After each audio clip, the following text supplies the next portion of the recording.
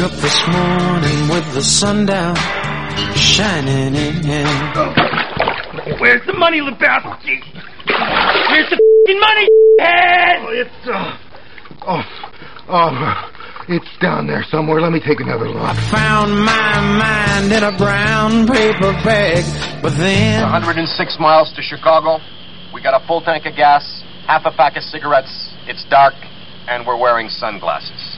Hit it. Tripped on a cloud and fell 8 miles high. I tore my mind on a jagged sky. Okay, you guys aren't privy to all the new so, that's what you pay me for. I just dropped in to see what condition my condition was in. Illinois Nazis. I hate Illinois Nazis. Yeah, let's cut to the chase, okay? What are you guys selling? I lost you $60,000. There is no one who wants to make that money back for you more than I do. There's just one thing, dude. What's that? You have to use so many cuss words. What the f*** are you talking about? Don't worry, nobody's listening anyway. I woke up this morning with the sun down, shining in. Load up, Stocks and Jocks. Now, tomorrow, it's Matt Byrne on the board. SP Futures up 550. NASDAQ Futures up 49. We were down last night, but we've come back this morning. Individual stocks making a move at this hour. Not very much. We've got Microsoft up $1.28. We've got Apple up 49 cents. Like I said, nothing much. But the Dow's like pretty much unchanged. We have Twitter is up a bunch here. Let me show exactly how much, because Elon Musk, it seems to be like he's got nothing but energy, and he's always saying something that kind of messes with the market. Twitter's up like 9% this morning because he took a big stake in Twitter. Now, I don't know if it's him or the firm, and I don't, do we have Mr. Greg?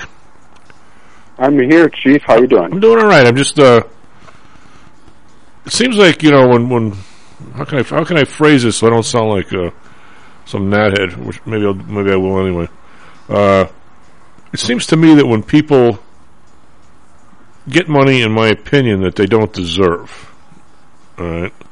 Now, when I say don't deserve, it's not like these people aren't brilliant and they run companies and they do stuff I wish I would have done. But I don't think that he needs, hundreds of millions of dollars worth of credits that he sells to other places. The only real profit in Tesla since day one, I'm not exactly sure of these numbers, has been him selling, what do we call it, carbon credits to the other automakers. It's like the people who took their money offshore for 20 years, didn't pay any income tax, and now they're they think they're Solomon or something. They're buying other companies. Elon, I believe, the people online were telling him to buy Twitter outright. Yeah. And the other side of the car company argument would be, they're just a battery company. They do energy and energy storage. Right. So, I this idea that, the reason why he has all this dough is because of these carbon credits. Not that he isn't a brilliant man, he is. But, the guy loves to trade his stock, essentially. And we're talking about somebody, because there's where do you hear this tie together, Greg? There is a bill in front of Congress that Republicans are putting forward, a package of new laws to aid small business and retail investors. Well, part of the bill makes it harder and harder for people from the outside, like shareholders, people with stakeholders, they call them, to actually put something up before these corporate boards. Now, I'm going to say Elon Musk. Yeah, that's par for the course, isn't it?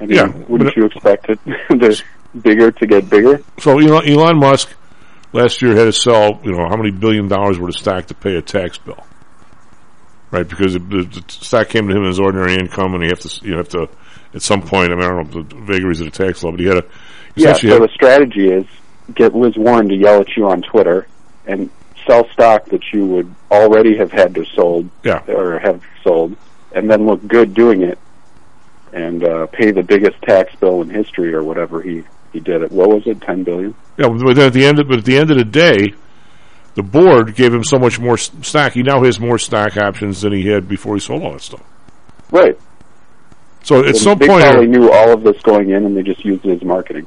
But the idea is these carbon credits. Why do they get to sell this stuff? The same reason the defense contractors get the contracts. It's just we picked you. You're going to do it, and if we want anything, we're going to come back to you in the future. Well, if somebody were to take, I don't know if you listened on Friday, but Carl has been kind of going. And, Carl is I believe he's an engineer. That doesn't make him a genius, but he studies all this stuff. And when you look at the electric cars, I mean, everybody is so agog over less carbon footprint, less this, less that. I think if you go from the day one, and you look at what it takes to build these batteries and all these other things, and where you have to go to get the nickel and the cadmium and everything, I'm going to say that I'm not at all sure. I'm not going to make a statement because I'm not a professor, but I'm not at all sure that at the end of the day, those things are more environmentally unsound than a regular car. Oh, for sure. Up to now, when you have to get the rare earth metals and acid bath, tons and tons and acres of just land for these rare earth minerals just to put in the battery, and then how you dispose of them on the back end. Everything like that is a nightmare for the environment. Yeah. But they claim that the economies of scale and the pickups in battery technology will take, say, the car from, say, 300 miles per charge to 500, 600, and at that point, we're fine. And maybe they're right. I hope they are. Yeah, who knows? I mean, that's... But all we really know is that the environmental challenge is not in this country, so nobody cares. It's in Russia or other places. That's up to them, yeah. I mean, I'm pretty sure we have a bunch here, too, but we just don't have the capital to spend. I think we export it to China for processing because the processing is so dirty. Yeah. I was happy to have the business. Oh, yeah. I was... Anyway, it seems like these guys become pontificators, like Jamie Dimon, smart man. Okay, how can you possibly not be a gazillionaire being at the top of one of these banks to get everything from the Fed? The Fed's biggest paranoia is not you and me going broke, it's one of these banks having a problem because that's their guys. And the more highly capitalized the banks are, that's good for society because the Fed will never seem like they ever roll back the... I remember, what was it, in 2009 when they increased or doubled the FDIC guarantee? Did they roll that back, or where's it at now? Do we know? I think it's still $250. I'm not sure. Boy, if somebody knows that, please send that in. Yeah, text us. I think it's still $250. Man, why don't you see what that is? When you look for the FDIC, I know what we have, the SIPC is still $250. Yeah, so it would make sense in any type of crisis that everybody gets that back at least. One would think. Well, it's a. So you led me into this area. I was going to do a whole bunch of stuff about world wheat prices here this morning, which we still will do. You led me into this area of the difference between, let's just say, how can I use this? Macroeconomics and people economics. And those are the same thing in my head. But that makes you somebody who actually gives a crap about people. No, you're not supposed to do that if you're a policymaker. But if you went to if you were a denizen of the University of Chicago in a monetarist school and all the other stuff, when you study the Great Depression, you ended up if you just were a professor. The definite why there was why we were allowed to go into depression was not because of the stock market crash. It was because the Fed allowed the money supply to drop 60% in 2 years or 3 years, or what the hell it was. And so if they just would have not let that happen, you would have had you wouldn't have had a depression. You would have had a bad time, but it wouldn't have been near as bad. And maybe you wouldn't have had one at all. I mean, that was somewhat of the everyman's definition if you were a monetarist. And I'm going to say that... so the monetarists they got to the same conclusion, though, as Keynesian people, right? I mean, no. You need the demand. Well... Where does the demand come from is the money. So well, yeah, but if you let your money supply drop dramatically like that, it's a problem. I mean, there's no doubt about that. And I bought into that for a while. People would say what? Pretty much the same thing. It wasn't like the they didn't define it that way, but it was banks failing, and they looked at the individual events and more of the stock market crash. I mean, the history of that area is really a lot different than what's painted in a lot of the economic books and conclusions. The more you study it, but what I'm getting to, Greg, is that if on a macro scale, do you ever want the money supply to drop that dramatically? And another example of that was 2007, when some of your money market funds started to break the buck. Right? You remember that. And the reason why they were going to break the buck is there were withdrawals there.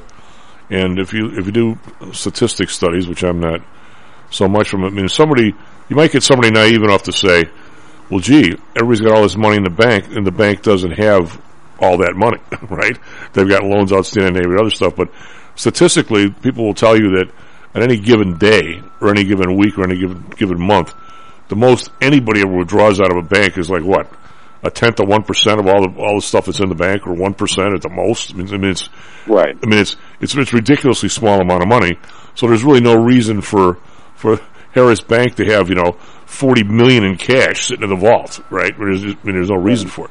But the idea when we went to break, so the idea of even your mutual funds that are supposed to be you'd able to access them like within a day, right? A mutual fund is at 24 hours or something. Talk about money market mutual funds.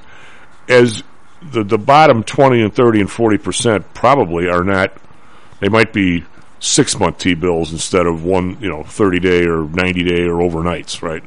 Because there's a certain statistical number in which nobody's ever going to come get the entire money market fund in 1 week, except people almost did that in 2007. So people were trying to access money, and even though the wealth was quote there, in order to access it, people had to go out and sell 6-month T-bills for less than they were supposed to be because the market wasn't so good. So they actually didn't have enough money in the money market fund to pay everybody off. Correct? Isn't that what happened? That was like the same thing in '87, right? Where they said, "Oh, well, we just can sell futures, except the futures are 10% lower now." Yeah. Well, that was you couldn't short stock. Portfolio insurance. Yeah. No, that was before you could. You still had to have an uptick to short stock. So you couldn't just buy the futures and short the stocks, and even it up. So the new scam is the banks have the funds as digital. Just right. Well, now they want to go into this digital stuff. What's the story with that? I mean, well, let me back to my point about the depression was, but it wasn't necessarily that, Greg. I mean, I don't know what generation your group is there in this country, but it might be great grandma Pappas went to the bank and all she ended up with was a bloody nose when the door hit her in the nose because they said your $4,000 is no longer here, you're out. Which is essentially what happened to people, right? So you basically ripped the savings out of people. It was what I would consider a balance sheet recession / depression rather than a normal business cycle recession. Is that business goes too much investment, things get too hot, all of a sudden things kind of collapse a little bit, a few people get laid off, businesses have to cut back for a while, and all of a sudden there's people say, all right, well, there's more investment opportunities, and it comes back again the other way, right? I mean, that's a business. So your grandpa Pappas might have got laid off for 4 or 5 weeks, okay, in a recession, or maybe he went and did something else for a while. But then he got called back, or a company went from 3 shifts to 2 shifts. That kind of stuff is what I would consider a business cycle recession. If your savings all of a sudden are gone, that's now a balance sheet recession, which is a lot different. That's what happened in 2007, where people put $40,000 down on a house at $250,000, and all of a sudden the house is worth $180,000. They lost their entire equity. That's a whole different program than losing your job for 2 months and getting unemployment. It's not even the same planet. So, anyway, the economists, long story short, way too late, their idea was if we just would have put money back in the system, will be okay. The recession would not have happened. But my point now that I've learned more, getting a little older, that's BS. And unless you went back and actually went to the banks where great-grandma Pappas lost her money and said, we're not only putting money back into the system, but we're going to have something like a SIPC in arrears, and we're going to at least give Grandma Pappas her $2,000 back.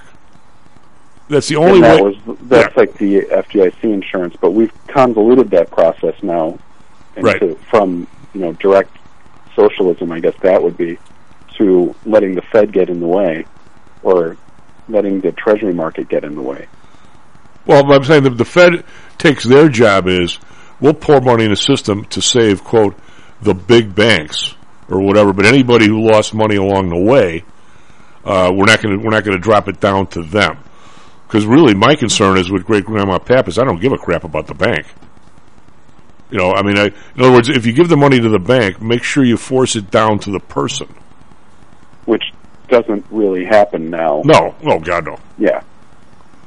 So we have, at the end of 2007, 2008, we have banks with $90 bazillion.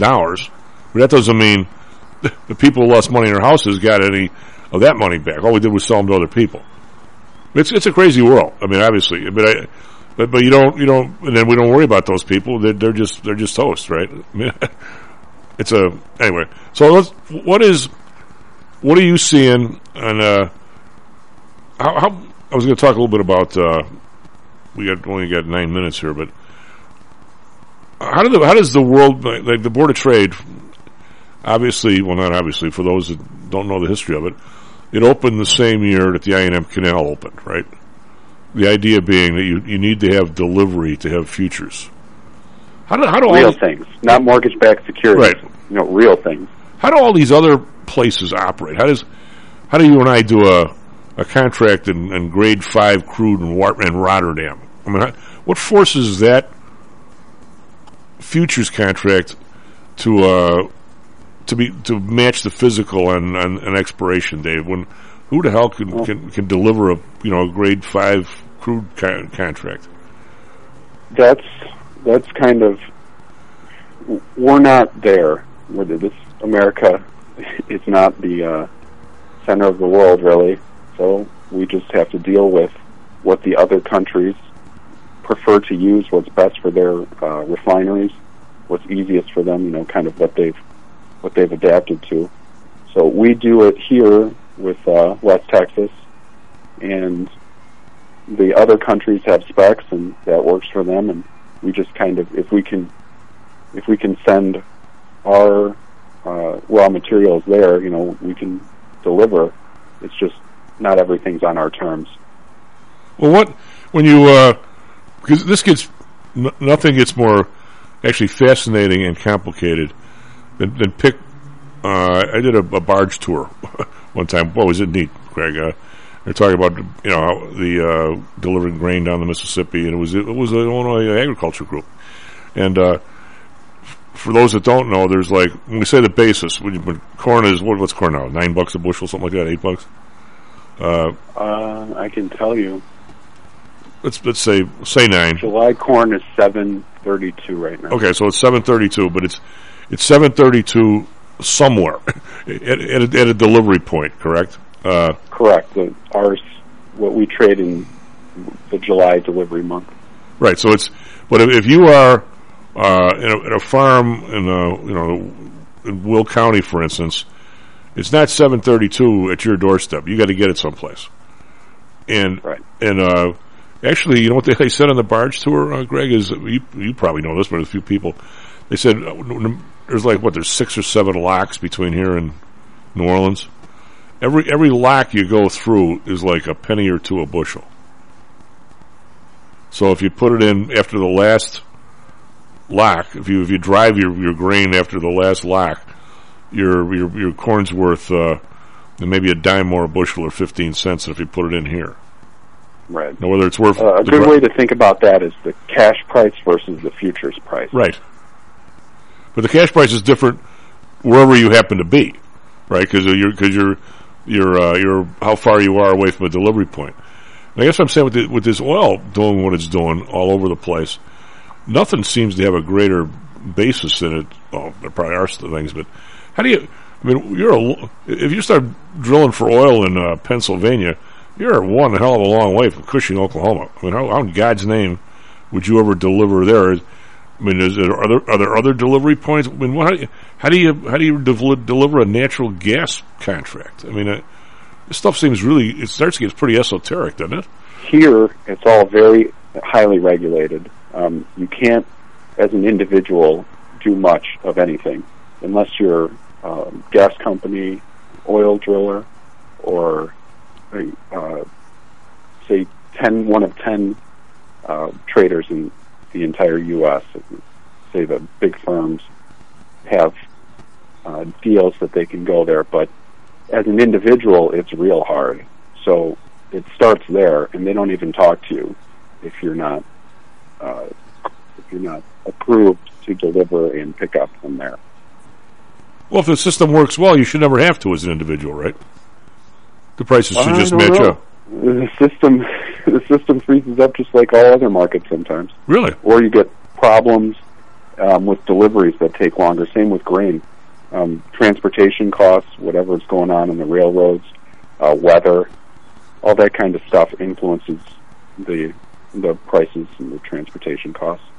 Well, because Dan Janitas comes on he comes on every Thursday. But once in a while, he talks about some of these smaller natural gas producers in the Pennsylvania, the northeast, and there's a lot. I mean, there's a lot of smaller natural gas producers, and I'm going to say that those guys, probably Greg, their basis is they're going to feed it right into Allegheny Power or somebody, and they're going to put some long-term commitment on there, and they're going to say, we'll sell it to you. It looks like 2 cents of whatever BTU for, which I'm just throwing numbers out of my head, and we'll have a 10-year contract, and we'll adjust to the futures price every quarter, a little bit here and a little bit there, and that's pretty much your deal, right? I mean, you're not selling. Yeah, that's the ideal scenario for commodities. I mean, do you really want to be sending it to China? Do you really want to be sending Ukraine to,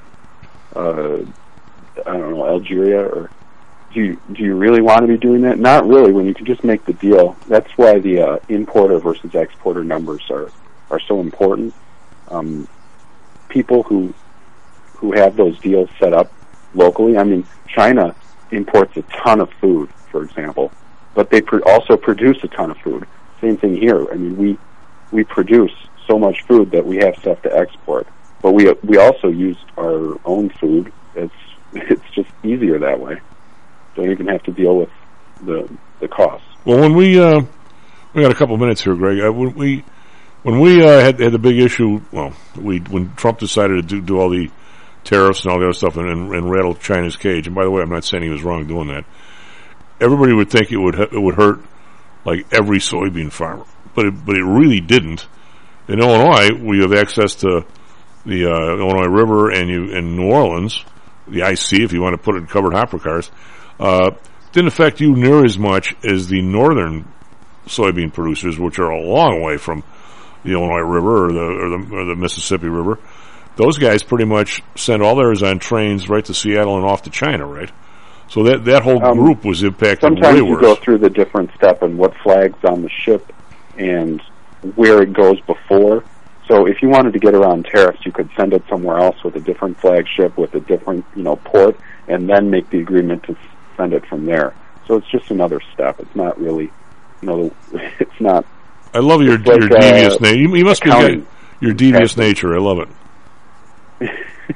but I'm saying by and large, the northern soybean farmers, those soybeans are pretty much directed to export, where the ones in Illinois are a quick trip down to Mississippi to either processing places here or to New Orleans. Yeah, I mean, we've got how many people to feed? 350 million?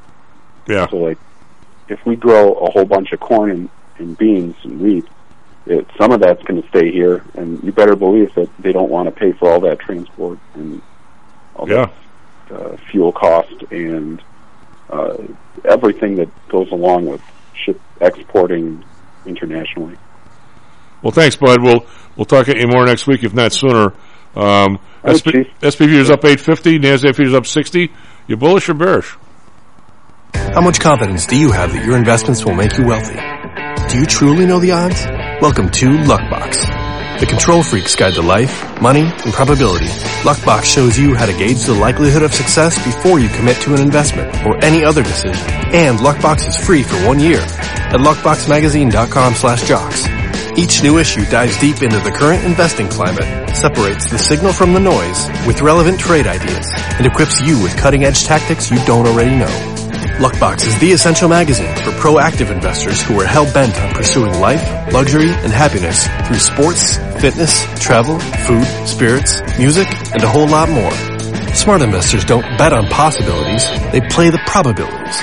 Luckbox is $7.99 on newsstands, but you can subscribe for 10 free digital issues at luckboxmagazine.com/jocks. Don't rely on luck. Get Luckbox at luckboxmagazine.com/jocks. Hello, this is Tom Howell, the Chief. Confused about investing these days? I suspect you are not alone. Investing was never easy, although at times it may have seemed so. I think one reason behind the current concern, although maybe not explained as such, is how the fluctuation in the American dollar and the associated politics is affecting your investments and your wealth. It may not be enough to make some money in your investments. You may need now to make enough to exceed the amount that your leadership is depreciating the value of the dollars you've worked your whole life to accumulate. That same leadership has seen fit to maneuver risk-free interest rates to near zero. Providing positive risk-averse returns in a zero-interest and declining real wealth environment is by far the toughest assignment I've ever had in my years as a money manager. I'm sure that a lot of you have heard that one way to possibly deal with this problem is to invest in so-called hard currencies like silver and gold. The idea being that they will retain their relative value in the face of devaluation of paper currencies like the dollar. To be honest, I have never been a gold bug. I've always had faith that having enough dollars and a good investment strategy was good enough. Now I'm not so sure. But I do know that if I did invest in gold or silver, I'd want to do it in the same manner as we do with PTI for investments in the market, with defined risk. If you feel the need to invest in gold or silver, we can do it using the same strategies that we use for our protected index program. No matter what you invest in, we feel that you need to know and control your risk. Find us at PTIsecurities.com. That's PTIsecurities.com. Is your business being challenged by the complexities surrounding healthcare reform or other matters related to human resources management? If so, then Cognos HR can help. A longtime friend and contributor to the Stocks and Jocks radio program, Cognos HR provides its clients with a perfect blend of strategic consulting and day-to-day HR management to drive overall improvement in business performance. Companies that join the Cognos HR family are better able to manage healthcare costs, enhance benefit offerings, and improve employee satisfaction by leveraging our access to Fortune 500 benefits. Our innovative onboarding and payroll technology, along with our constant attention to detail, enables us to provide the highest level of quality service to our clients. Now, your time and energy can be focused on generating business and increasing your bottom line. We'll take care of the rest. For more information, call us at 630-401-8810 or search us on the web at cognoshr.com. Cognos HR, innovation in human resources. Licensed in Illinois and Arizona. Stocks, jocks, Stocks and jocks. Stocks and jocks. You are out of control. Right here, right now, right here, right now, right now.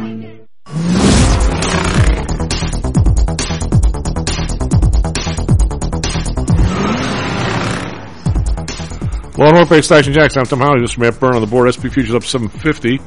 NASDAQ futures up 54. We've got the Dow futures only up 18. The Dow's a mixed bag here this morning. We got Goldman Sachs down $1. We got Home Depot down 87 cents. JP Morgan down 91 cents.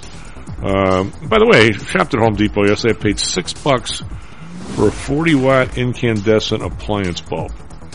Gee, inflation? You think, Matt? What do you think? I think inflation? So. That sounds like it. Yeah, we're not talking about LED. We're not talking about anything. We're talking about a regular little bulb. How bad is that? Over in Europe, we've got the DAX up $5. Call that flat. FTSE up 23.3%. CAC around up 10. Call that 2.2%. On Friday, Dow was up 139. S&P up 15. NASDAQ up 40. So we had a positive, not very much, moderately positive day on Friday, but positive for sure across the board. Asia, we've got the Nikkei up 70, quiet here, 2.2%. Shanghai up, these guys are closed today. Mainland China is closed today, so Shanghai is closed. The Hang Seng, however, is up 462, that's 2%. The Chinese tech stocks are up. This whole fiasco, well, I'll talk about a little bit with John, with Baidu, with the SEC, where they're on again, off again, stock jumping up and down. Wow, I'd love to be one of the people in Congress listening to this and trading before it, just saying. 30-year bond, 2.39, that's up 1 basis point. The Bund down 7 basis points at 0.48. Japan unchanged at 0.21. It's got to be real boring, trading these Japan interest rates. They, never move. Oil up 60 cents, 99.87, still slightly under 100. Brent up 53 cents, 104.92. Natural gas down 5 cents, 5.66. RBOB up a penny, 3.16. I will have to report that I got some gas for the Suburban yesterday in Homer Glen. I paid $4.17, which is 17 cents cheaper than last week. So there's my gas report. Gold up $10 to 19.34. Silver up 18 cents, 24.84. Copper up 3 cents, 4.72. We got Bitcoin down 3.47, but still high, 46,137. Matt, what do you guys for traffic, weather, sports? Hawks lose yet again, and yet another bizarre way to lose. It was very strange. Let's get your first off. I mean, it's 6:35 a.m. April 4th, 2022. That was the big news. The Coyotes at the Blackhawks. Coyotes win 3-2. In the NHL, Coyotes play again tonight at the St. Louis Blues. In the NBA, the Suns lose to Oklahoma City Thunder 96-117. But the big news of the weekend was the NCAA Final Four. Villanova loses to Kansas 81-65. They were outclassed. They never had a chance. North Carolina beats Duke 81-77. That final game between North Carolina and Kansas tonight, 8:20 p.m. Central Time. It's a little late. A little late, but you know what? I'm more confused about the specificity of those hours. They start 8:20. Odd time for at least in my opinion. No, you get started at 8. There's 20 minutes of BS. That would explain it. In Chicago, rainy morning. The sun's just starting to pop out in the sky, but expect that cloudiness to be throughout the day. 44 degrees currently, high of 51, a low of 34. In Phoenix, partly cloudy, 64 degrees, a high of 87, and a low of 64. And Chief, you talk about fiasco in stocks, fiasco in the streets today. Insane traffic eastbound on Eisenhower between Wolf Road and First Avenue. It's caused by an accident just before 5th Avenue, reported at 5:55 a.m. Traffic westbound on the Eisenhower between Western and Homan Avenue. That's also caused by an accident before Independence Boulevard. That was reported at 6:04 a.m. Keep in mind the left two lanes are blocked. Traffic eastbound on the Kennedy between Lawrence and Harlem. Traffic eastbound on the Edens between Canalport Avenue and South Union Avenue. Traffic westbound on the Edens between Ramp at I-55 South to West Randolph. And finally, traffic northbound Stevenson between South Central Avenue and South Pulaski Road. Everyone's slipping all over the place. It's crazy out there. I'd turn back if I were you. Exactly. Johnny, you with us? We're here, Tom. Good morning. I'm glad you're safe at home and not out in traffic. Just saying. Yep. I'd have to go out and get a car first up. Well, that would, you can always rent one. Oh, yeah. You always go crack up a rental. Why not, But, you wouldn't be the first. I'm just saying. I've had a couple scrapes with them, so run them often enough, you'll have trouble. But. Is the outfit Rent-A-Wreck, are they still around? Yeah, I think so, although I don't, I haven't done business with them lately. Oh, God. I was going to say that I had some story to tell before Matt, but I forgot it, so it'll pop back up. We'll think of it. The traffic has always somewhat been like this, but I'll say this: the total lack of any policing on the roads is I've never seen it quite like this. I mean, I drive the expressways every weekend as I'm out to Orland and back and so forth, and you never see anybody. I mean, if you don't see somebody to go by at 110 miles an hour, you're not on the right road. I mean, it's like Mad Max out there. It's Mad Max, and then of course, there's never a policeman. And as soon as somebody gets shot, then of course they close it, and there's 15 guys looking for spent bullets. Where if there were 10 guys looking for the bullets before they were shot, maybe we'd do better. Just saying. So we had 2 guys over 80 years old shot this weekend. That's always pleasant. One right by my old hood, 52nd in Marshfield. Yeah, you were never. That was a 72-year-old woman who was shot on Broadway in Belmont last week, just walking along with her family, visiting them, and got shot in the thigh. Just not hurting anybody, but we can't deal with this. We don't seem to know how to. We don't have the stomach to. We can't. Hey, John, I was reading something last night, and I get this. I keep getting inundated because I keep opening it up and reading it, so I probably should stop doing it. I get this Quora Digest. I don't know, everybody probably gets the damn thing, but most people's intelligent turn it off. But it's all these different questions people ask, and it's a lot about sports. I've learned more about baseball and arcane rules and crazy stuff that happens through this thing than I ever have before. And but one from yesterday was an interesting comment regarding one of the questions was, did Churchill get along with Truman? And they said that, well, Churchill originally thought that Truman was a lightweight, and he was, because Roosevelt had been a world traveler. He was, he was a 1%er for sure, and knew French and German. And Roosevelt was a brilliant man, and by any stretch. And Truman, he was a plow guy from Missouri, and it was a haberdasher, which he didn't do very well at. Then he ended up working his way up state jobs and finally became a senator after he was something else. But there was one comment in there, John, that I couldn't wait to toss at you. They said, but he was a voracious reader, was a good writer, and it said it was a testament to how good the primary and secondary education was in this country in the 10s and 20s, 1910s and 20s, compared to now. That if you graduated high school, you had all these skills because you didn't get out without it. I know my uncles and my mother, same way.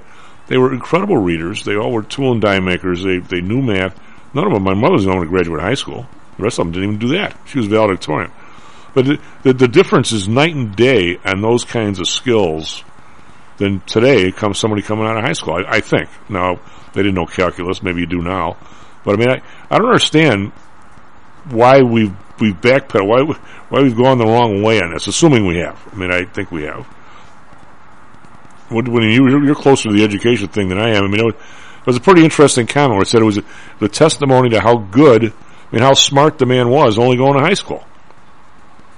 And also, by standards, you and I know, a rural school system too. Yeah. So this was something that was, it generally tended to be, it's more scattershot. You can find different school superintendents and districts in rural areas. Some of them were, very well run. Some of them probably less so. But there was a system to monitor them and to, enforce standards. And yeah, I would absolutely agree that, if you came out of an American elementary school, public or private, you know more than people today do with secondary school education. Absolutely. It's fascinating to me that everybody's convinced how much more everybody knows today because of the internet, and I don't know if that's true at all. In a lot of ways it can be because you can access stuff quicker. But anyway, it just...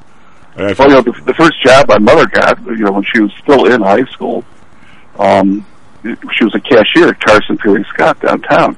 And in those days, Carson's had no cashiers with cash in the store. The cashiers were all locked in a cage in the basement, and the stuff was transmitted by a pneumatic tube. So, really, I didn't know that. Would write off the transaction, put a $10 bill in there, and the cashiers down the basement made change and put the change back in there. And the stuff was coming in at a mile a minute, and no calculators. You had to make change. You had to add and subtract, lickety-split. And my mom said she just loved the job, but because you're always working and you were using your head, and there was a great sense of satisfaction in being able to add and subtract quickly and accurately. So how many people coming out of PhD programs that they can add and subtract quickly? Well, it's a learned skill like anything else. It's practice.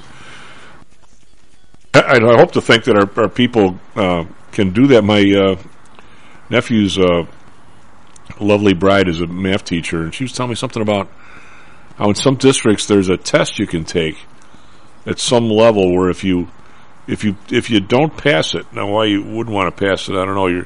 You're considered something. I won't say a dummy, but as as Red Fox, what was his Fred Sanford would say, you big dummy. If you're below grade, you get to use a calculator instead of coming in on Saturday or after school and learning how to add. You get to use a calculator. What is that all about? Anyway. Special pleading, if the less competent you are, the more consideration you get. I think that's against the oil. I think that's the drill. the city, you wonder, I mean, we're going to have Nancy on later in the last half hour, so I don't want to pile into her area too much, but we had a big breakfast over at Audrey's yesterday, and Nancy was one of the guests. We were talking about the different mortgage loans and what's happening, and the refis, and how the refis are pretty much dead. So you can't come close to a mortgage now for under 5. They're a little over 5, and how she's had people in the last 2-3 weeks that would have qualified for a house 3 weeks ago and now don't. Just the difference in the few $100s a month, and it's becoming it's a real surprise to people because people haven't seen this in a real long time.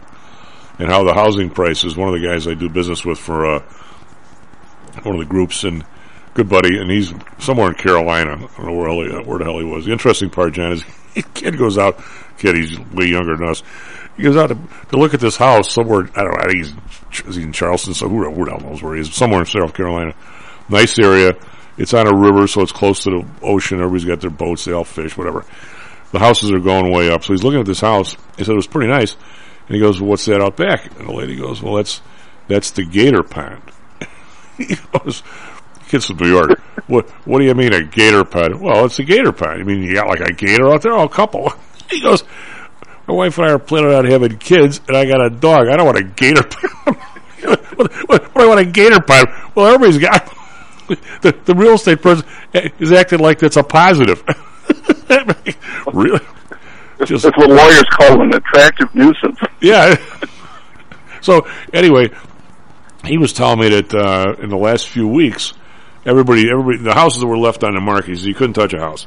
Everybody's got their house, even with the high prices that they were going up, they got the house for sale higher than even than they even thought they were going to get, with the idea that they were going to get this bidding war and all this other kind of crap. And he said all of a sudden one person actually had to sell their house. And they dropped the price like $50,000 in one day. This is like 2 weeks ago. And so all of a sudden these rates starting to go up, and somebody else did it, and somebody else did it. He goes, within like 2 weeks, the prices are racing down, not up. All it takes is one or two people. They all realize that these rates are not going to get that. Now somebody actually wants to sell it. They're just, let's say it might have been worth $375 to start with. Then it was $400. Then it was $450 as everybody else is buying this thing at any price. Well, now it's back to $400, back to $390.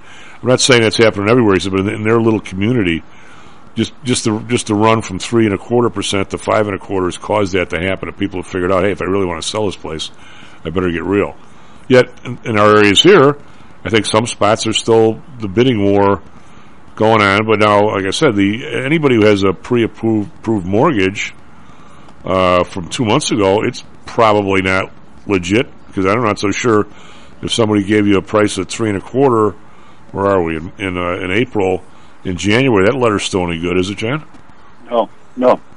And this shows the sensitivity of pricing today compared to, say, 40 years ago, Tom. And remember when the housing prices, were jacking up in the early 80s, and the interest rates were exploding, and the property was still moving. Even with 15-16% interest rates.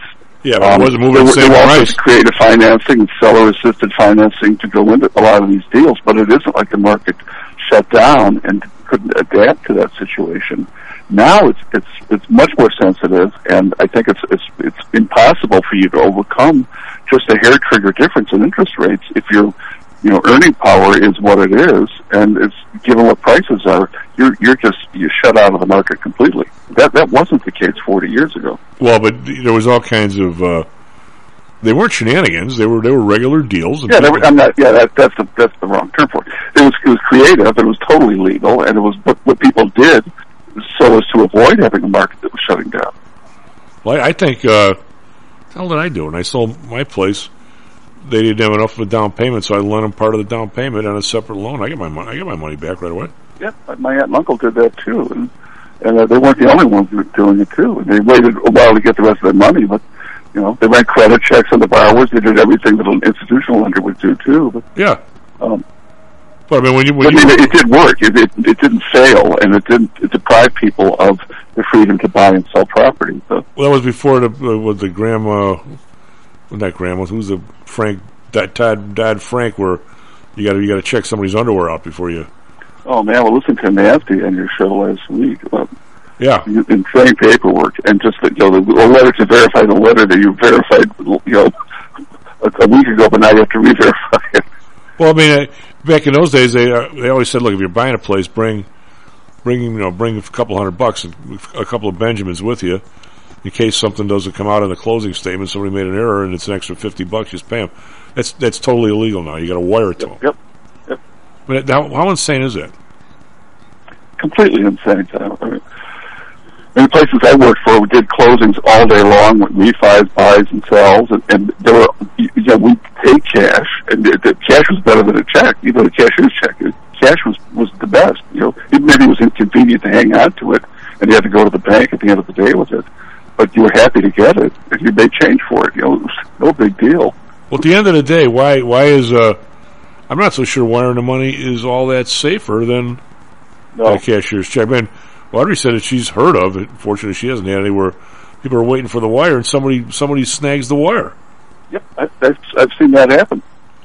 It's just delayed. And you got people sitting around twiddling their thumbs waiting for the electronic signal, and that isn't particularly efficient either. Well, John, well, we got before the break. Let's take the rest of the time here.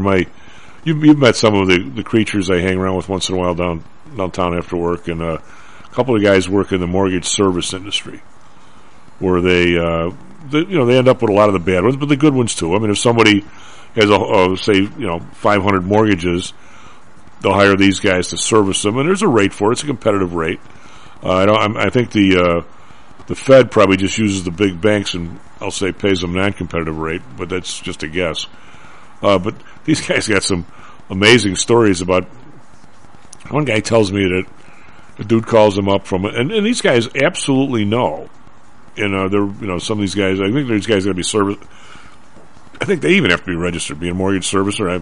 Who you register with, I have no idea. But one of the guys is registered in like 40 states, and he can tell you the exact all the rules and housing in virtually 40 states. I mean, this guy's an encyclopedia of it, and it's like you with the law here, real estate law and then title law. I mean, everybody's got their spot where they're really good. And this one guy calls him up, and he goes, "The Biden administration says you don't have to pay because of COVID. I get another 6 months, whatever. I don't have to pay. I don't have to pay my mortgage. I mean, it doesn't mean you don't owe it. It means what do they call it? What's the word there? You don't have to pay for 6 months, even though it's not like it's free. Moratorium or an abeyance. A moratorium." My buddy says to him, "What do you care? You haven't paid in 5 years." Because for the first time you're living legal. We haven't had a check since you bought the place. It's been how smooth is? It seems to me that the kick-out process is really. I think does it work, Jen? These people seem to live there forever if they don't pay. If you do it right, if you know the buttons to push. Well, that became pretty easy in the last 2 years. We encouraged a lot of behavior like that, and got people used to the idea that I don't pay this month, I don't pay next month. Who cares? Well, I know. I mean, some of Audrey's mentioned, and a lot of her friends in the real estate business want absolutely no part of the rental business now. They don't want to touch it. The things you can say, you can't say, and all the other different kind of weird stuff. You can't say what parish it is. You can't say what school's around. You can't even say what. I mean, if you say one of those things wrong, I mean, you're getting sued. There's people that are just running around suing everybody. And she wants. I mean, she's still doing some, but I think she's real selective. I mean, it's really a game of gotcha everywhere. And the idea of there used to be really redlining. I mean, you and I know what redlining is, and this isn't. I don't think today there's anything like that. But if you mention this school versus that school, or if somebody says what's the makeup of the neighborhood, she said the interesting part is there used to be a Realtor.com site where if somebody said, "What are the schools like? What's the makeup of the neighborhood?" You would say, you could say, "Well, you should go to this site and do your own research." Right. And Now, evidently, the site folded up. The Realtor.com. Yeah, it had cross-references for police statistics. Yeah. You could see what the violent crime rate was, how many sex offenders were living in the neighborhood, everything. It was all data you would think you'd be entitled to have. There's nothing, under the table about any of it. But, how many people, Tom, if they have kids and, they're looking for a place to live, don't put at the top of their list the district that they're going to have to send their kids to before they put money down on a house. And trying to find that out is not that easy, even in a good year or a good part of the country. And now it's harder than ever. And yet these are decisions that will make or break you and your family in your eyes. And you should be able to make these decisions based on where your kids are going to go to school, or where your taxes going to support whatever institution. And boy, they make it so. How dare you even ask these questions? Well, I mean, what business is that of yours? Yeah, how pompous are the people that make these rules when their kids probably go to private school? Of course. And and yet they do. I mean, does anybody want Dodd-Frank telling anybody what to do about anything? I mean, well, the reason we were able to sell my mother's house in Beverly when she passed away, the buyer wanted a house in the Kellogg School District, which, the boundary was 97th Street. If you lived north of 97th, you went to Kellogg. If you lived south of 97th, you went to Sutherland. Both good schools, but these people wanted to send their kids to Kellogg. Well, I would that was the reason we got a sale. I'd really whatever the house was, but it was the fact that it was in this district, and, given how these districts work, that information should be open and available, but it ain't. Well, I'm going to say Kellogg is probably one of the top schools in the city for grammar school. Yeah. And, if you really were interested in sending your kid to a good public school, you would confine your real estate search to that district and not waste your time going to something where you find out later, if only we'd moved across the street, we wouldn't have these issues. Right, but you can't. But you can't say that. You can't say that, Tom. You can't even make it look like you're taking that into consideration. Though that's insanity. Yeah, well, but you can have it help you if you're a real estate person. In his rental stuff. I mean, the what's the Chicago lease now? 20 pages, 15 pages, some huge number like that. I mean, it's right. All right. It's lead paint. I mean, the crazy stuff that's put on landlords, and that you're putting them on the hook for, and giving somebody else a pass on stuff. To me, it's like, well, how do you make money in real estate unless you've got a whole network of data diggers who can go around and find this stuff out for you before you ever really invest in a property? And it's still possible, of course, to make money, but it's harder than ever to make strategic purchases, I think. And you just get saddled with all this inefficiency, and the landlords are the ones that have to kind of, they're holding the bag at the end if they didn't make the right decision. Why would they got tenants that are bad apples from the get-go. The deck is really, landlord-tenant law has always been slanted towards landlords, as I think it has to be, but you wouldn't know it from the way business is conducted today. It's the tenants that seem to get most of the power. Well, why does back when I was a youth, it seemed like people always said, well, I really just like a nice 6-unit apartment building, and I can live in one of the tenants, and one of them, and then 5 people. I wouldn't want that at all, Chad. It's like, I want no part. It's like, as you know, I don't mind going out and having a sip of a cold one with somebody. I never want to open a bar either. What kind of trouble is that? I don't want to deal with something drunk at 2 a.m. Who's looking out for the people like you and me? That's right. Hey, when we come back, I was going to hit up you conservative guys. This bill that's racketing through Congress. Why does the Republican? I'm going to lob this out there, and you can fight with me after the break. Why does the Republican Party constantly? Why do they think that the board system in this country is working, and they keep on taking shareholder power away from the executives? What is that all about? What is it about the Republicans? They don't see the same thing I'm seeing. Just saying. I mean, in terms of to me, the board system is broken. I mean, look at Elon Musk. The guy's got more stock now than when he had to sell how many $1 billion last year? The guy controls the board. I mean, am I the only person that sees that? I mean, that's not the way it's supposed to be working for public shareholders? Just saying, But Anyway, we'll talk about that. S&P futures up 975, NASDAQ futures up 61. A nice start to the week here so far. Be right back, Stocks and Jocks.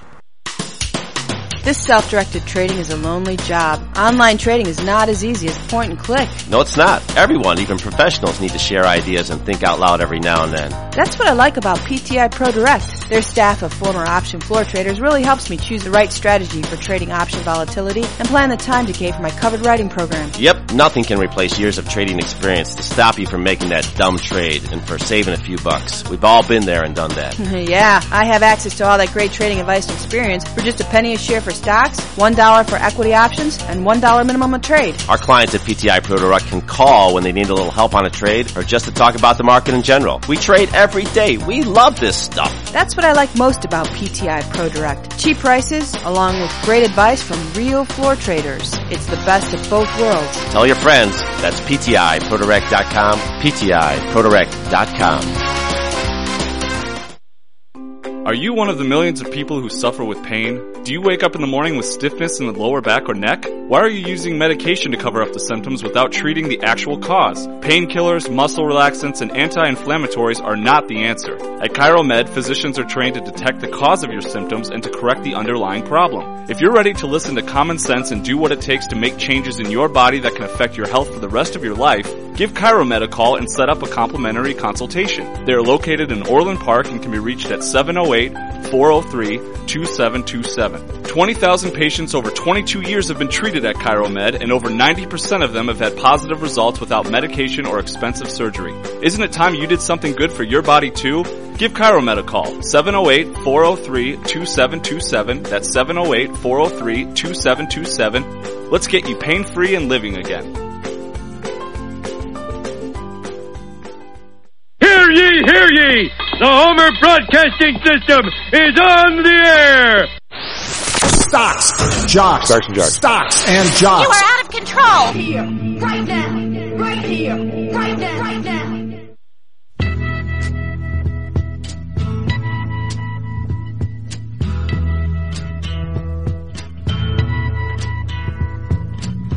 There's something happening here.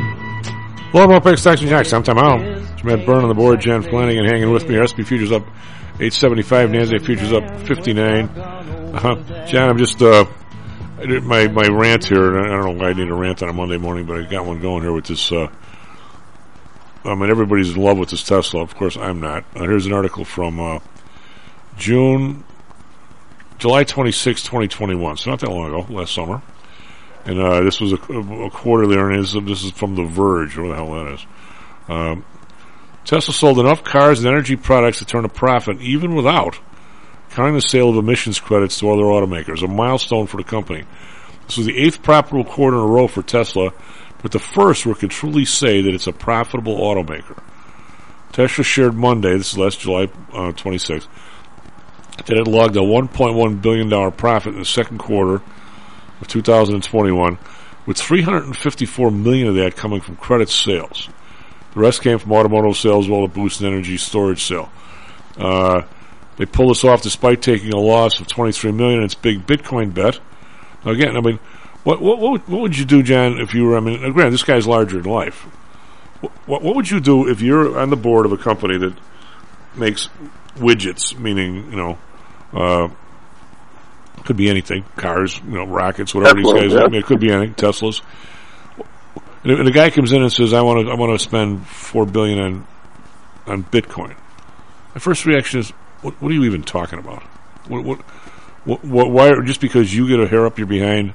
Why? I don't know anything about Bitcoin. I'm not approving that. Of course, I'd have to resign that morning. But why would people go along with that? I mean, what is that even? Why would anybody on that board entertain them buying a chunk of Twitter? I mean, this is not his personal stock account, is it? It's not. He's not a conglomerate like Berkshire Hathaway. And it's not what they do for. I mean, we're talking about for every single quarter before that, these guys are selling $300 to $400 million of credits to other automakers. That's where they made all their dough. I mean, what is wrong with this picture, John? Why? Plus, I mean, if you took the entire environmental impact of all the batteries to make them and dispose of them, I'm not so sure that a gas car from General Motors isn't better for everybody. I think it's it's patently more efficient and cheaper and better for the environment. Just as a matter of policy. I mean, but look at how these boards are chosen and how they, people step to the plate and how they get these plum appointments, which are, heavily compensated. What goes into the decision to form a board? What do you do to keep your position on it? And what kind of power do you really have as a board member on any board? And, you can, I'm sure, answer that question better than I can. I have my own concerns about it, but it's an abused system in my book, because you get a bunch of sycophants running these places, and they're beholden to each other's narratives or their version of the truth, or whatever else they think their business is all about, and it has nothing to do with shareholders or ethics or anything else. It's all about protecting an inner circle of people who are there to protect each other. Well, I was on a very small one, the CBOE board. Big enough place, but I was a floor electee, and you end up. I mean, there's a few things I learned, John. First of all, I could absolutely torpedo if somebody called me and said, "Hey, this guy Flanagan." Yeah, why? Was he in jail? No. They'd say, "Well, we're thinking about John for the board of Ford Motor Company." Well, he gave you as a reference. I could torpedo you in a second. All I'd have to do is say, "Oh, John, he's terrific." You never have to worry about him forgetting that he always works for the shareholders, and you can absolutely expect him to be prepared for every meeting and read everything you send him. They want no part of you. Of course. But yet I just said a lot of nice things about you, didn't I? Right. Well, those things aren't valued on a lot of boards, Tom. Maybe most boards, for all I know. Well, what do you get? I mean, you get something like the Solid Gold Cadillac, or some Judy Holliday movie where you have people in revolt against the fat cats. That's not what the fat cats are looking for. No, I mean the idea that you ever read the book? Was actually good. Matt, have you ever heard of this one? Up the Organization. Yeah. No, I can't say I have. It was way back in the day when Avis. Well, this is a long time ago, John. When Avis Rent-A-Car. Avis Rent-A-Car was. They were number 2. Try harder. We always try harder because we're number 2, and they somehow or other they got bought by somebody, and the chairman, who by anybody's stretch did a brilliant job there, worked for a matter of weeks for the new organization, said screw it and left, and he wrote a book called Up the Organization, and he was talking about in an ideal world, the job of the board is to hire and fire the chairman. Basically, you let the other people run the place. If you don't like what they're doing, you fire the guy. Well, if he picks all the people, then that becomes very convoluted. He said you should actually, the chairman should be introduced to his next board member, not him pick them, type of thing. And it gets to the point where even on the SIBO board, you want people that are there that make more money than you, right? So every raise is an automatic approval. And every time you get a raise or a new country club membership or something, that becomes the new. Remember when the CBOE, he's gone now, hired Bill Bratsky. The guy comes on and they say, well, he the going thing now is 3 country club members, 3 club memberships. And I'm going, really? And the thing that was a big kicker, plus because we're giving him all this money and stuff now, part of the thing now for guys like this, okay. Now, it used to be 2 club memberships, and as soon as somebody got 3, well, then they all got to have 3. But the people who do this are these compensation firms that'll never get hired anywhere if they don't tell a person you're underpaid, right, John? I mean, you're going to be overpaid. Right. That's how that's the wrong reason for people. Right, if they ever tell you you're overpaid, that's not going to happen. So they gave the guy $10,000 to do it for his taxes every year. Back when $10,000 was a lot of money. This is in the 90s. So I say, wait a minute, we're giving a guy so much dough he can't afford to pay his own taxes, so we got to pay for that. Why don't we just give him less? but that's why you never want some dumb kid from the South Side on a board, right? Because you don't want that no vote and any of this stuff. No.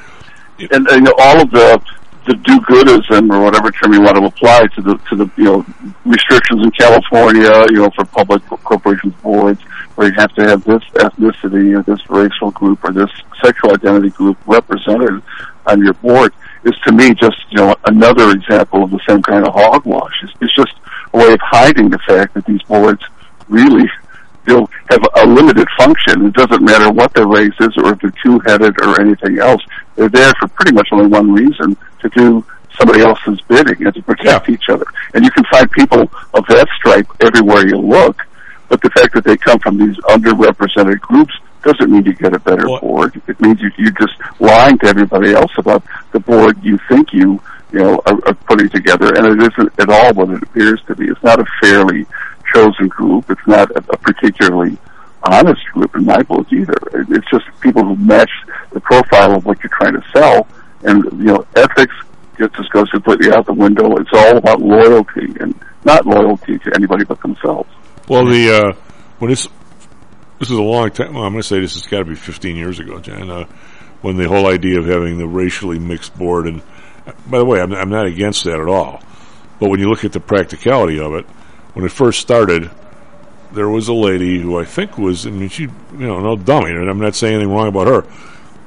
Was she the head of NYU or something like that? So, it's not like she, was a dopo at all. She clearly was not. She ended up, I think it was NYU, but there's a lot of colleges in New York. It was either NYU or some other place there. And I think she was on, 15 boards? Or 12 or some 10, some huge number. Now, just in terms of, I don't care how bright you are, you could be Solomon, and there's no way you do the job you're supposed to be doing, and oh, by the way, spend the time to be on multiple boards at the same time. I don't see how, being on the one board I was, and it was in the building where I worked, there's no way I could have been on 2 or 3 of them and still had my business, and done a decent job at any of it. So I don't see how. And then there was an African-American couple that they were very, very well educated. I'm sure very bright. If we went out to dinner with them, we'd love it. The two of them, they were on like 10 or 15 boards apiece. They were like if you wanted an African-American on your board, you pick one of these two on the couple. And I'll say one thing, John. I'll bet you $1, Randolph, or $5 is what it was. It was $1 in trading places, right? And I'll bet you they never didn't vote for a raise ever, either one of them. That's the kind of stuff or anything the chairman wanted to do, or the chairman wanted to increase his whatever, his health care, his pension. He always voted yes because he's our guy, and the idea, once you pick a chairman, the idea that he might be like a really bad. The guy better kill somebody before you're ever going to say. These are people. John, what's the Where's our buddy Dr. Johnson when we need him? There's like a group like that. It's not just the individual people that think they're pretty much hot bleep because they're board members. The collective hubris. If you never felt it in the room, you never. You have to be there to feel it. How's that for a way of saying it? In other words, if we picked, Matt Byrne to be the CEO of a place, our group collectively, Matt Byrne had better go rape and shoot 48 people before somebody's got to come in from the outside and said, "You idiots, you picked the wrong guy." You sure did. Yeah. But the thought of that surfacing from the room, because that group, individually and collectively, is never going to admit a mistake, ever. And God help you if you hired a. Look at the lady. How bad did that lady blow up Yahoo? The hell's her name? The one who Marissa Mayer. Yeah, the one who was. Oh man. She. Could anybody have done a worse job? They couldn't get her out of there, and then they kept paying her because they could never admit. After she destroyed the place. Yeah, they could never admit that they hired a very attractive blonde lady, gave her a boatload of dough, and she did a piss poor job. And oh, by the way, they just kept propping her up, saying she's doing a good job. To find them, the stock is trading for what? 0 or not 0, but pretty damn close. It's not like if it was a guy, it'd be the same way. Well, he's our guy. We picked him. He must be good. Well, but look at the guy. He's not doing squat, right? They gave a Hewlett-Packard, what's her name? She was going to run for president. And I'm not saying she did a bad job. They gave her more money the day she got hired, we're going back, you know what I'm talking about. She retired a while ago. Carly Fiorina? Yeah, they gave her more money the day she got hired than whoever the guy was that had been there like the 8 years before, in total. So that group is never going to say at the end of 6 months, wow, this Carly Fiorina lady, she's terrible. I don't think she was, by the way. I think she actually did a pretty good job. But if she was horrible, that group's not getting rid of her, right? I mean, it's just. Oh no, it's a protection racket. Yeah. No, if you think that a board is supposed to be a form of checks and balances, and to keep thinking even-headed, and that you represent different viewpoints, or different parts of the country, or gender. There's all sorts of reasons why you can convince yourself that these people are here to speak for constituencies, and it's somehow after all these constituencies get together, we're going to come up with the most amazing decisions. And that's kind of the diversity game in a nutshell, that by getting all of these opinions in the same room, eventually the right thing will be done. Well, only if those people really have some independence and can speak freely, and aren't they, because not what their ethnicity is, but because they've already sold their souls to somebody somewhere, the company, and until they revoke that deal, they're perfectly okay. We don't want to hear what your constituents think. We don't really care if you have constituencies. We'd like people to think we're representing constituencies, and we're so open-minded, but it's all a complete shadow game, and it has nothing to do with reality. It's everything to do with buffaloing the public. Do you think Elon Musk even ran this 9% purchase of Twitter by his board, or is he so arrogant to even do it? Why would he bother? Well, there probably is some sort of a. You're not a corporate lawyer, but I have to believe somewhere in the charter of Tesla, there's some limit on spending the chairman can do without a board approval. It's got to be below what he just. If you don't like it, you resign, which doesn't look good. But I think Elon Musk can sustain that kind of bad press. But is somebody really going to take it upon themselves to counter him, to put down their foot and say no, and expect to get up the next morning and have that job? I don't think so. Well, let's make it a two-part question. What if anything over $1 million, and I'll bet every corporation has something like this, that a chairman can approve on his own, $1 million, $10 million, whatever the size of the place. I mean, there's going to be. I mean, if I don't know if you never worked for a corporation. Of course, this is a while ago I did, but there's going to be. Say you're the purchasing manager of Tesla. You're going to be able to, sign a fasteners contract for $500,000 or something. You're going to have some signing power. If you decide to change the person you're going to buy the tires from say Goodyear to Goodrich on the tires that come on the thing, that is now I'm going to say probably $1 billion deal over the next year. I'll bet you need VP / Elon Musk approval. If it's $10 billion, I bet that goes in front of the board. Look, we're changing from Goodrich, who we've had forever, to Goodyear or Firestone, or whatever the hell you're using. I mean, I'll bet every company has those kinds of pecking orders. I think. I mean, they used to. So, I mean, at some point, if it's $2 billion, there's two questions for Elon. First, did you run it by the board? And if you didn't, it says right here you had to. And if he didn't, would they take that up with him? Hey, bleep, what are you doing saying you're doing this without running it by us? Or if he did, was there a no vote? Or if you no vote, did the guy have to resign? It's like a two-part deal. But I don't know the answer. I'm just kind of speculating. Well, I think at one time this was a very different system, and I've noticed this even, Tom, from looking at old Perry Mason episodes, which you can get on IMDb TV now free of charge. You can stream every season of Perry Mason. At the time I was watching these when they were fresh, I didn't understand any of the stuff that was a subject for a lot of these homicides.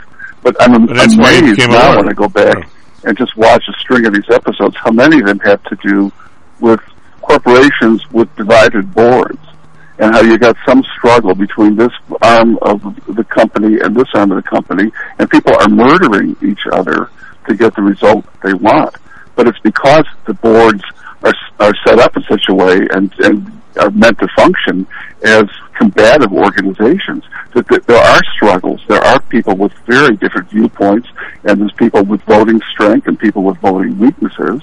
And sometimes they resort to extreme measures to get their, objectives.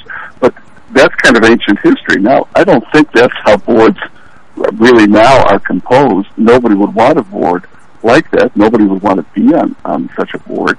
You'd want a board where nobody really ever took a position contrary to what the person at the top wanted, and you knew that you owed your livelihood and your compensation to that person. Why are you going to cross them unless you just want to fall on your sword in the process?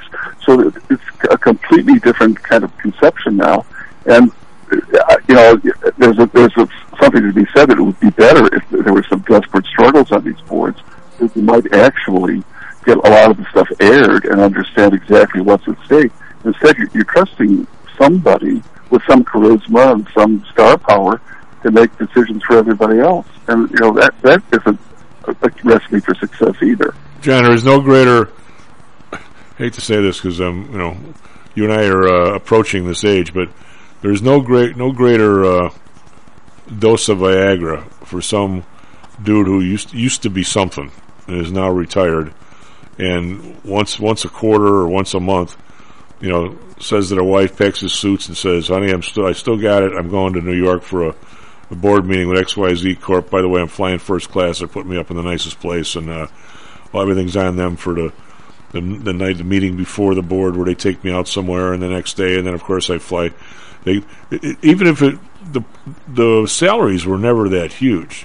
Sometimes you got, let's say $100,000 a year, 150, which seems like a lot of dough, and I wouldn't mind, doing one of those. And but it's for General Motors. I don't know what it is now. I mean, I'm talking about for a long time. There was like a board stipend. You didn't get a salary. You weren't an employee, right? So, right. But just the idea.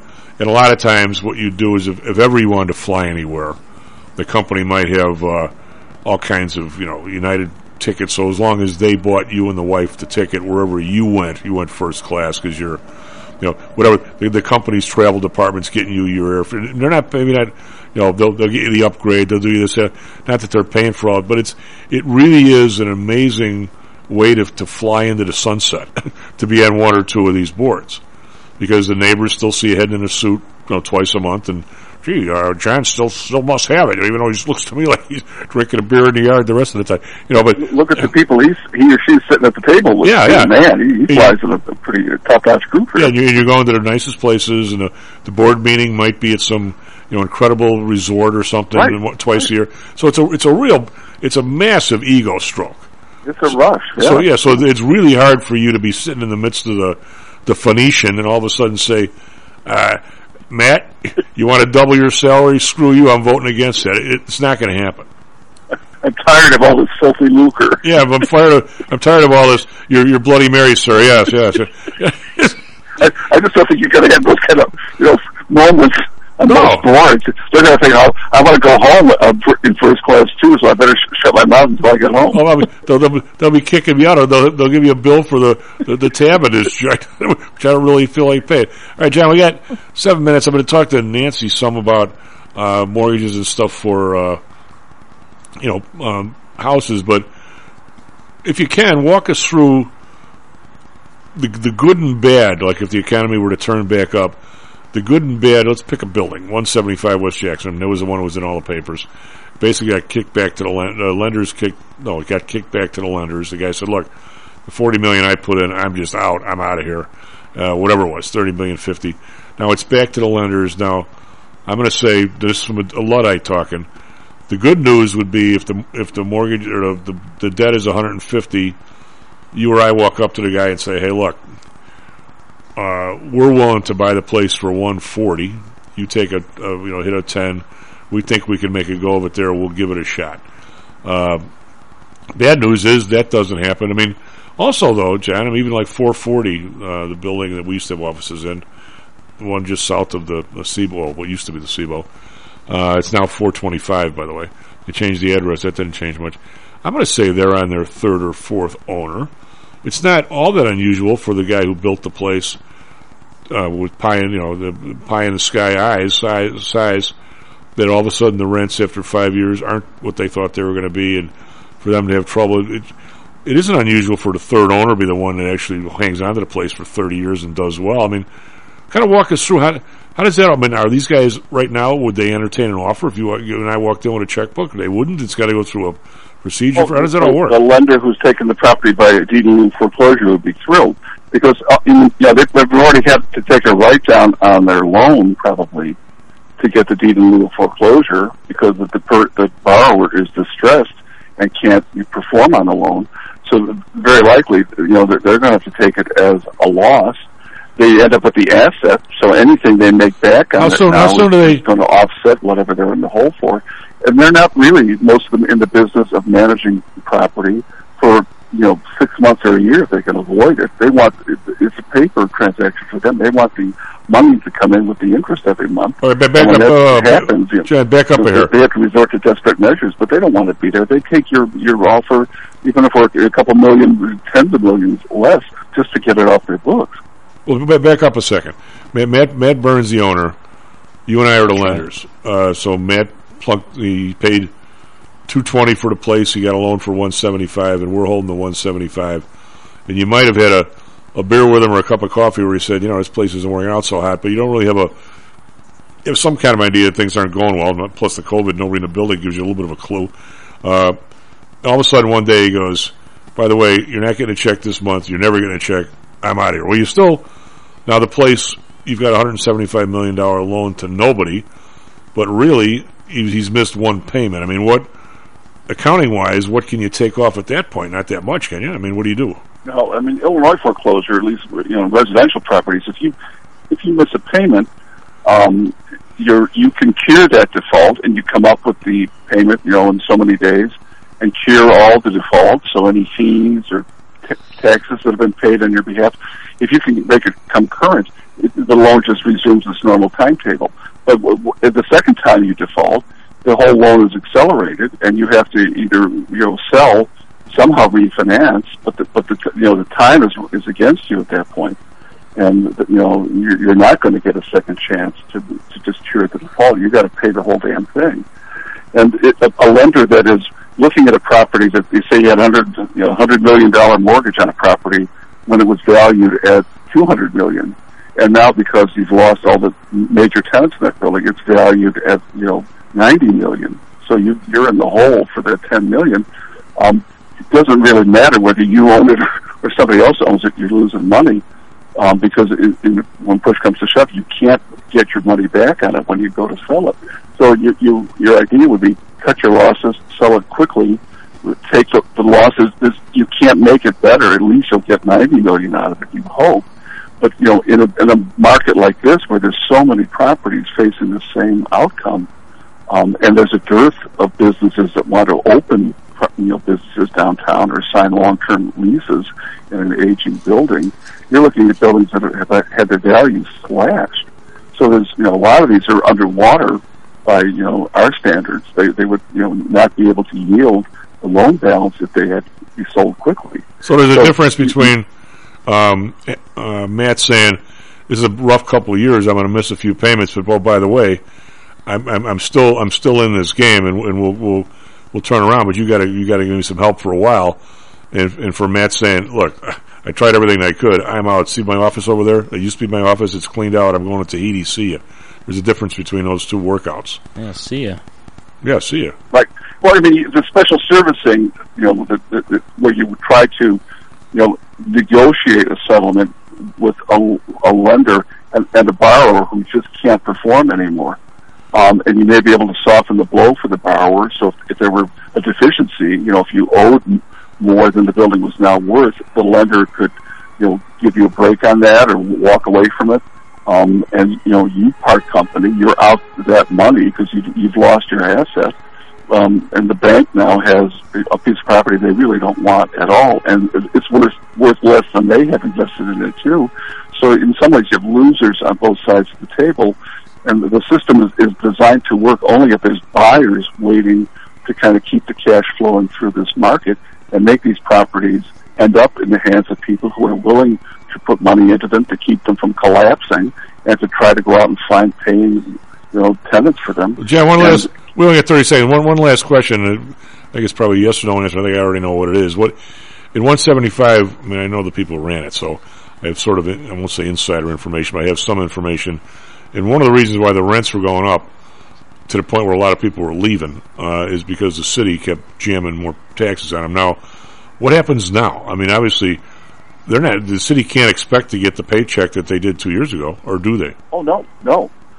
Because the loss in tax on a building that isn't, leased, up to 60 or 70% is huge. It's a huge hit to the city. And if the taxes go into default, you're looking at the county with a hole in the tax bill too. Oh, so it's a big issue. All right, Ben, we'll talk to you on Thursday. Have a good week. If I don't see you between now and then, SP Futures down 7, NASDAQ Futures down 41, still up, not as much as we were. Be right back. Miss Nancy. How much confidence do you have that your investments will make you wealthy? Do you truly know the odds? Welcome to Luckbox, the control freak's guide to life, money, and probability. Luckbox shows you how to factor in the likelihood of success before you commit to an investment or any other life decision. Your brain is smarter than your gut, and that's why you owe it to yourself to read Luckbox. We've made it easy because Luckbox is free for 1 year at luckboxmagazine.com/jocks. Each new issue dives deep into the current investing climate, separates the signal from the noise with timely, actionable trading ideas, and equips you with savvy investing tactics you don't already know, all while exploring how to live your best life through music, spirits, food, sports, travel, fitness, and a whole lot more. Luckbox is the essential magazine for proactive investors who are hell-bent on controlling their financial futures. It's for overachievers and alpha types who don't buy into Wall Street's investment gurus. It's for mavericks who believe in life, luxury, and the pursuit of happiness. It's for you. Smart investors don't bet on possibilities, they play the probabilities. Luckbox is $7.99 on newsstands, but you can subscribe for 10 free digital issues at luckboxmagazine.com/jocks. Don't rely on luck. Get Luckbox at luckboxmagazine.com/jocks. Hello, this is Tom Howell, the Chief. We've talked a lot on the show about risk and suitability, about how your portfolio should match your age, income, and risk appetite. It's been hard for investors to maintain that suitability in the last several years due to a Fed strategy that has driven interest rates to virtually zero. You may have even heard that the Fed was trying to drive conservative investors to a riskier portfolio on purpose, for whatever reason. I'm sure you're aware of investors that took some increased risk, such as longer-term fixed-income securities, and are now unhappy with that choice. At PTI, we've always stressed total portfolio risk awareness and tried to minimize chasing returns in a tough environment. Well, now it looks like maybe interest rates are moving more towards historical levels. Everyone needs to be aware of what that continued movement might do to your portfolio, both good and bad. We also have a stock market that seems to have stalled, at least for the short term. I think it's time for everyone to take a serious look at their goals, their risks, and their portfolios. Do they match? If not, we can help. We have a Signature Protected Index program. We have ways to hedge against interest risk. We can make that portfolio right for you again. Go to PTIsecurities.com or call us right now. The market can change very rapidly. That's PTIsecurities.com. Hi, I'm Audrey Johnson, an owner of HomeSource Realty and a frequent contributor to Stocks and Jocks. If you're nervous about the stock market and considering diversification, or are looking for a rate of return way better than your banks, consider adding rental properties to your portfolio. Whether it's a condo, single family, or multi-unit building, I can help you select a property that meets your financial needs. Call or text me at 708-349-3456. That's 708-349-3456. Or visit my website at myhomesourcerealty.com. That's myhomesourcerealty.com. Stocks, jocks, Stocks and jocks. Stocks and jocks. You are out of control. Here, right now, right here, right now, right now.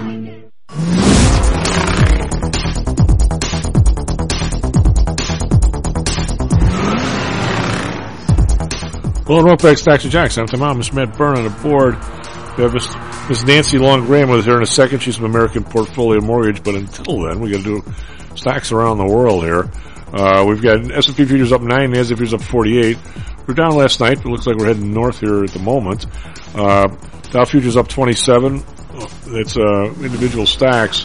We've got, CVX up 123 because oil's up a little bit. We've got American Express up 83 cents. We've got McDonald's down 2 1/4 for some reason. Microsoft up $1.21. Big news is Twitter's up $8 because Elon Musk Group has taken a 9% stake in Twitter, 9.5% stake in Twitter. Not sure exactly why, other than to his face on TV. Who knows? But we're in Europe. That's a shot. DAX up $9. Call that flat. FTSE up $2. Call that flat. CAC round up 8, call that flat. So if you're trading in Europe today, you're yawning. So that's not a bad thing.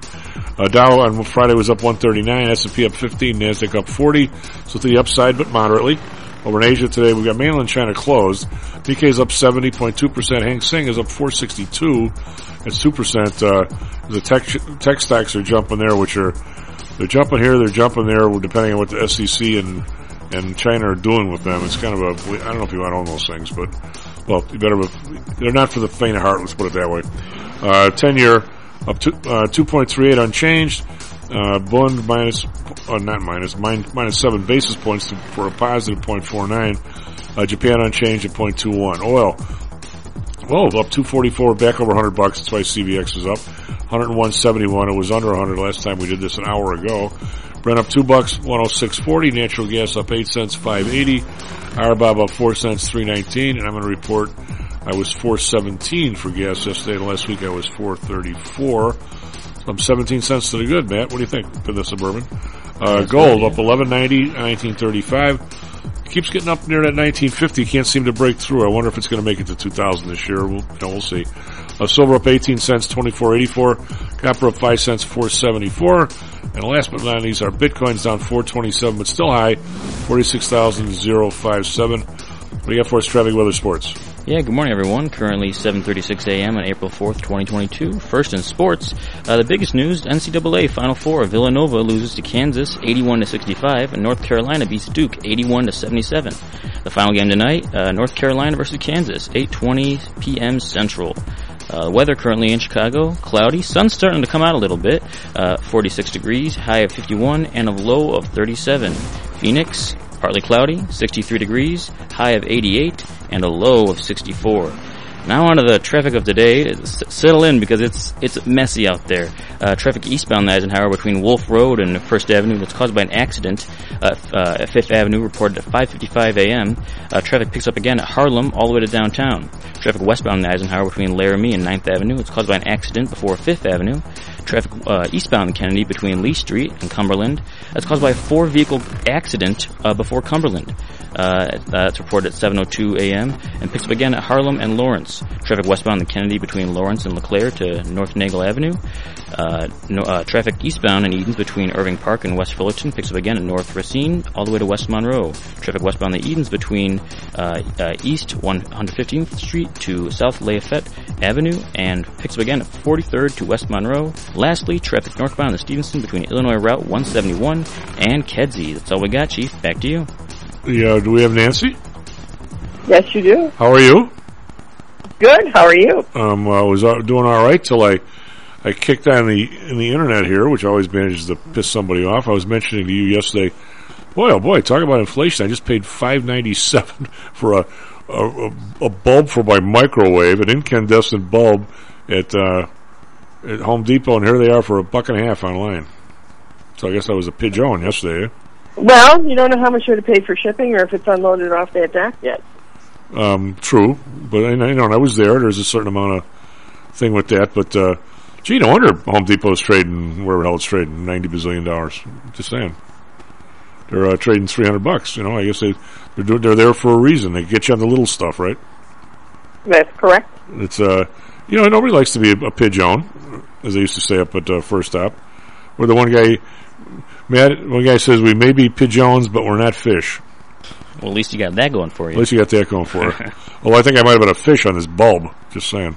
Yeah, possibly. So, Nancy, we just talked, and knowing you were going to be on, just talked to John Flanagan, who's more, he used to teach title classes and so forth, so he knows a real lot about the commercial side of the stuff, and he was talking a little bit about what happens when a building goes kind of on foreclosure here, because I don't want to wander him into some of the other questions I wanted. Is the who determines, because you were mentioning yesterday some stuff, and of course all I do is get more questions whenever you talk to me, who determines what percentage of somebody's income they can use for their house? Is that something that that's the rules of Fannie Mae, and each agency has their own rules. Okay.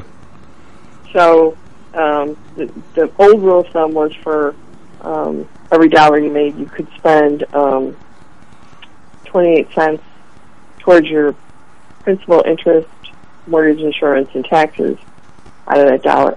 And then your whole total expense monthly payments, that would be your credit cards, your student loans, your car loans, it would be 36 cents out of that dollar. And that's been the rule of thumb, like since in the 90s. However, the automated underwriting systems take the credit score into play, and what your payment history has been on your credit reports, if you pay on time, and how much debt you carry with your credit cards. They can go as high on that back end number as 45 cents out of every dollar. So the ratios really can move around depending on credit, and that's why credit becomes such a big issue in these things. Because the people who have great credit, the same person buying the same exact house for the same exact dollars, or somebody's got a credit score of 620, is going to get a different price than somebody's got a credit score of 800. And somebody at 700 is going to get a different price, 680 is going to get a different price. It could get a different rating, different interest rate. What? So because the 28% somewhat matches up with the I think the CPI has owner's equivalent rent. It's like 25 to 28% of somebody's basket. So for once in somebody's life, they sort of match up. I'm not so sure if it's the right number, but at least they match. Right. But and then that's the other flip side of the coin. If you're paying $2,400 rent and you're lowering yourself down to $1,600, then there'll be a huge savings there for the buyer, because they're saving $800 a month just there. I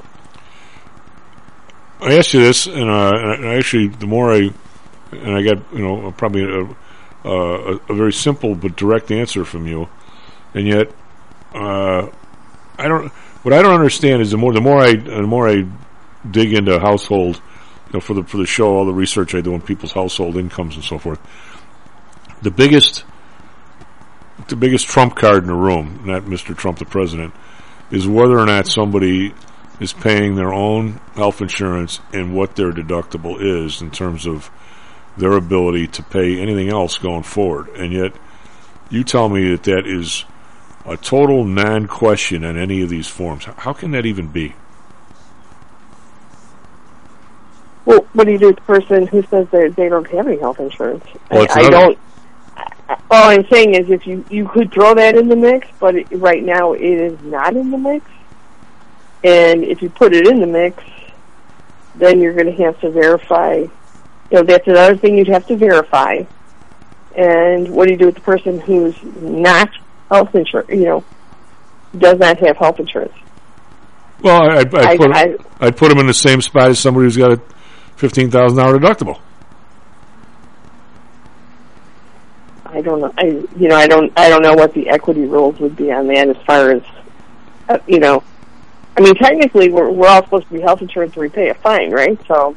Well, what I'm saying is if you look at all the stats, and you know these better than me. I'm just pointing out stuff that maybe you haven't looked at before. That I read that the lion's share. Well, I don't know. The younger people seem to have a different view of this than you and I do. Not that Nancy's old; she's not like me. But our generation. Actually, I can't even really generalize, but for a while, it seemed like that the greatest causes of bankruptcy and credit card overuse and over debt were from an expense that nobody thought they were going to have. They thought something was going to happen, an emergency room expense, something that you didn't count on. And most people just didn't go out and run up $30,000 on credit cards on a boat they didn't need and the best furniture on earth that they've now destroyed. I mean, that sort of didn't happen, Nancy, at least where you and I grew up, that it was somebody whose kid broke his leg playing soccer, and by the way, the emergency room bill was $15,000 and his deductible was $15,000. I mean, that's kind of what happened. So it seems to me that if you're looking at somebody's risk going forward, But this is not something. This has crept up on us. This is the single biggest risk going forward for most families, especially if you're in the $50,000, $60,000, $70,000 range, is a unexpected hospital expense or doctor expense. Correct? I would say so. Yes. So, and you're Absolutely. one of the brightest people I've met. How is it that the people writing these rules are clueless about that? I mean, why won't somebody who's paid all his bills? I mean, I would give a much bigger mortgage loan to somebody who works for, oh God, the city with a $3,000 deductible than I would working for somebody who's paying for it himself with a $15,000 deductible. But to me, they're not even on the same planet if they're both making $80,000 a year. Well, that's why we're not in charge of writing the rules. See, so I happen to agree with what you're saying, but the bottom line is we have a set of rules that we go by, and then that's what you follow. And the health insurance, you're right, has creeped up over the years. It is a subject that is never talked about, but as far as I know, if you have a bill that you cannot pay, the unexpected bill, let's say it's $50,000, you can make a payment on it and set up a payment plan with the hospital, and they're supposedly have to leave you alone. And they supposedly are not supposed to be able to report that as bad credit. If there's no reason for someone to put it on their credit card, according to the laws that I know. Okay. You are not obligated to, you're just supposed to be able to pay the hospital off, even if it's $10 a month, as long as you don't miss your payments, then it may never get paid off in your payment plan, but that's the way it's supposed to work. Really? What's it? I don't know. I don't know if that's what's keeping them from, going there, or what. But you are absolutely correct that unexpected hospital bills, hospital stays, emergency room visits. I mean, the majority of that used to be a benefit and paid by our employer. Yep. That's not happening anymore. No. Well, that's just not happening. The newspaper when I was at Notre Dame, when people actually were a little more, is the term irreverent, they would say that on the top of the paper would be administration policy. There's no reason for it. It's just our policy, which is the true of most bureaucracies, right? That's just it. I don't know, but I do know that people feel obligated. I believe they get hounded by. I believe the hospital sells the debt, and then they get hounded by creditors, and people just get nervous and they put it on their credit card to pay it off. They don't have to do that. No, and people do. As far as I know, they don't. They don't have to, but people do. Hey, let's slide over into rates are up to 5+, right? How many people? If I'm running around with a letter of what do you call when somebody has a mortgage approval letter? If I'm running around with one of those from February, should I toss it? Absolutely. I mean, your pre-approval letter is only good for. It states on there what interest rate you quoted them at, so they need to look at what that rate is on the pre-approval letters. How many people that you deal with let's say we've gone from 3.25 to 3.5 to 5.25? Out of all the people you deal with, how many people does that, in terms of percentage, is that now a deal breaker? Where they would have qualified at 3.25, and now they're just see ya. Well, I mean, most people that are at 3.25. I mean, it absolutely may be like 20% or already they're just not going to qualify anymore. Probably about 20% are not going to qualify. Have the housing prices reflecting that at all, or are they about to? You think? Pardon me? Have the housing prices reflected that at all, or are they about to? I mean, I don't know how it can't. I mean, some things sooner or later are going to give, right? Yeah. But the housing market is there's not enough inventory, therefore, it's maybe that's what's holding it up from actually happening. But sooner or later, something's going to give. And investment property and second homes are getting hit much harder on pricing than a primary residence. So, as far as rate goes. If somebody wants, right now, I mean, if somebody said, "Well, I have a home, and by the way, I just bought this one, and I'm going to flip it," are you going to say, "Wait a minute, talk to me first on that one"? Well, yes. I mean, there's flipping rules now. There are just flat out flipping rules. So, okay. now that puts everybody doesn't even realize that those rules exist, and that puts everybody into a different class. I mean, there has to be, if you buy a home, like for instance, if you buy a home and you flip it, there has to be 2 different appraisals done, paid for by the seller, and it has to be, they have to match. Somebody you have to have the buyer has to want it, and then I'm pretty sure you can't flip within 6 months or a year now. There's a time limit on the flip sides. So, okay. And I'm pretty sure FHA it's 120 days before a borrower can even look at it. Really? There's 6 month rule. There's a timer on it now. The reason I can't exactly pull it off the top of my head is because FHA is different from conventional, and I'm not sure what the difference is. But there is a time rule now. Well, so you can't buy it 1 week and flip it and have it all fixed up in a month and then try and resell it. That doesn't. The buyer will be prevented from getting the financing because of the flip rule. What if you got a construction loan or a bridge loan? If you'd done enough of these would you be able to get something that wouldn't be a mortgage? Yeah, somebody could pay cash. I mean, well, that you can always do. But I'm saying that I can always buy, but most people need some kind of financing. So you wouldn't be able to now. If I were to say I want to borrow the place is $200,000. I think I can sell it for $350 because it needs $100,000 worth of work. Where would I go for that loan? Would I go directly to the bank and say you've done this before? You have to go to the bank for that. That would be a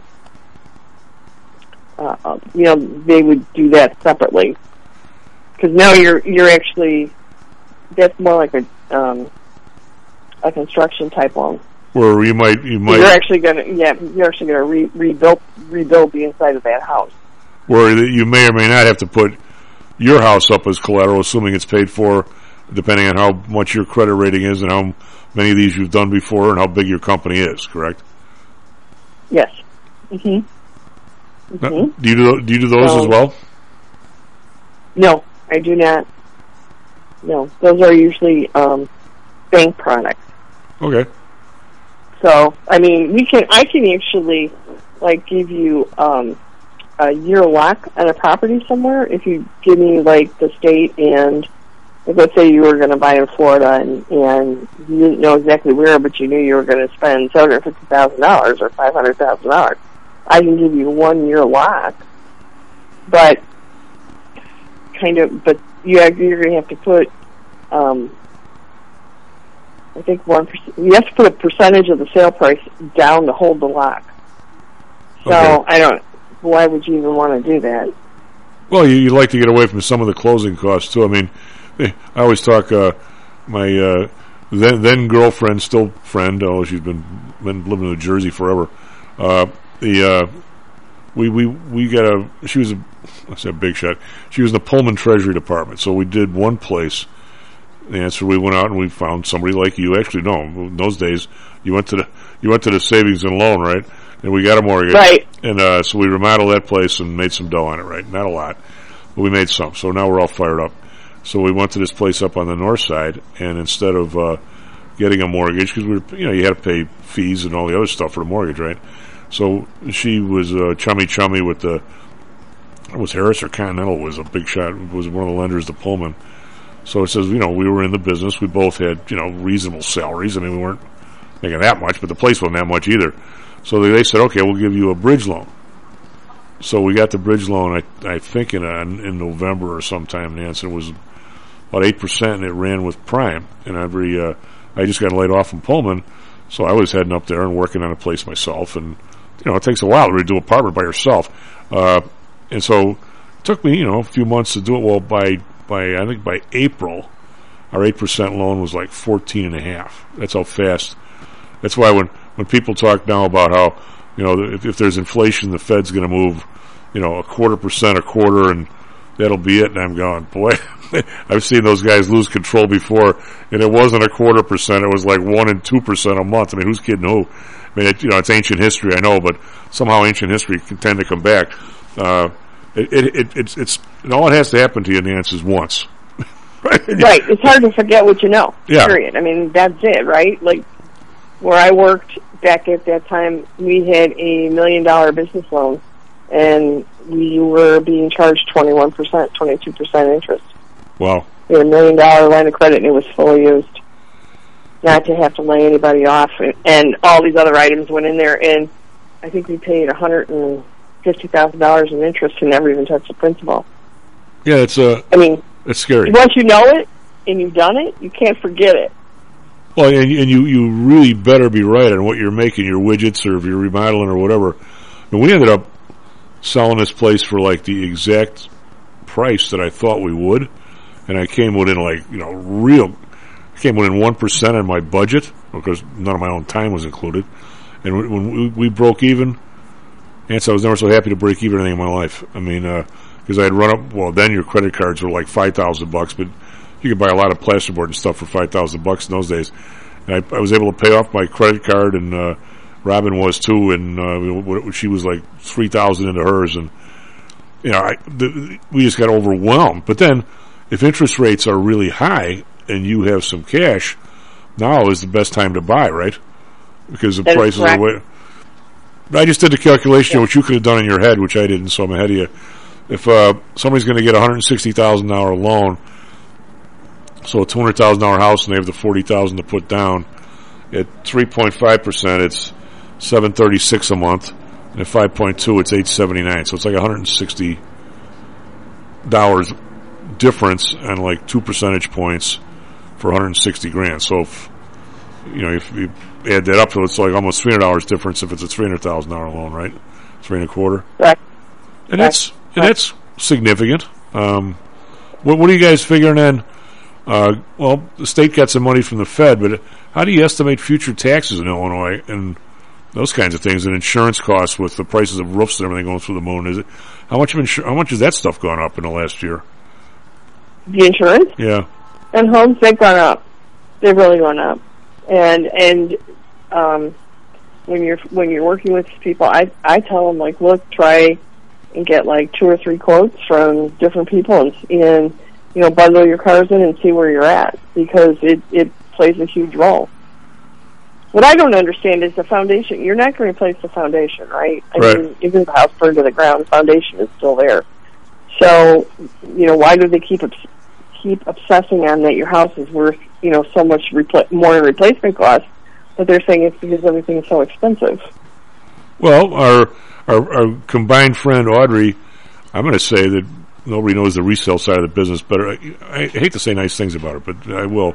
She's really good at this stuff, and but she's told you and I together. We've been out having an adult beverage. I showed a house today. A builder built it. He's looking for $1.2 million. The thing is unbelievable, but the upgrades and stuff in there, if it burned to the ground, you couldn't touch rebuilding it for $2 million. It's smart about that. There's a lot of places like that around. I know. It's just hard to believe, though.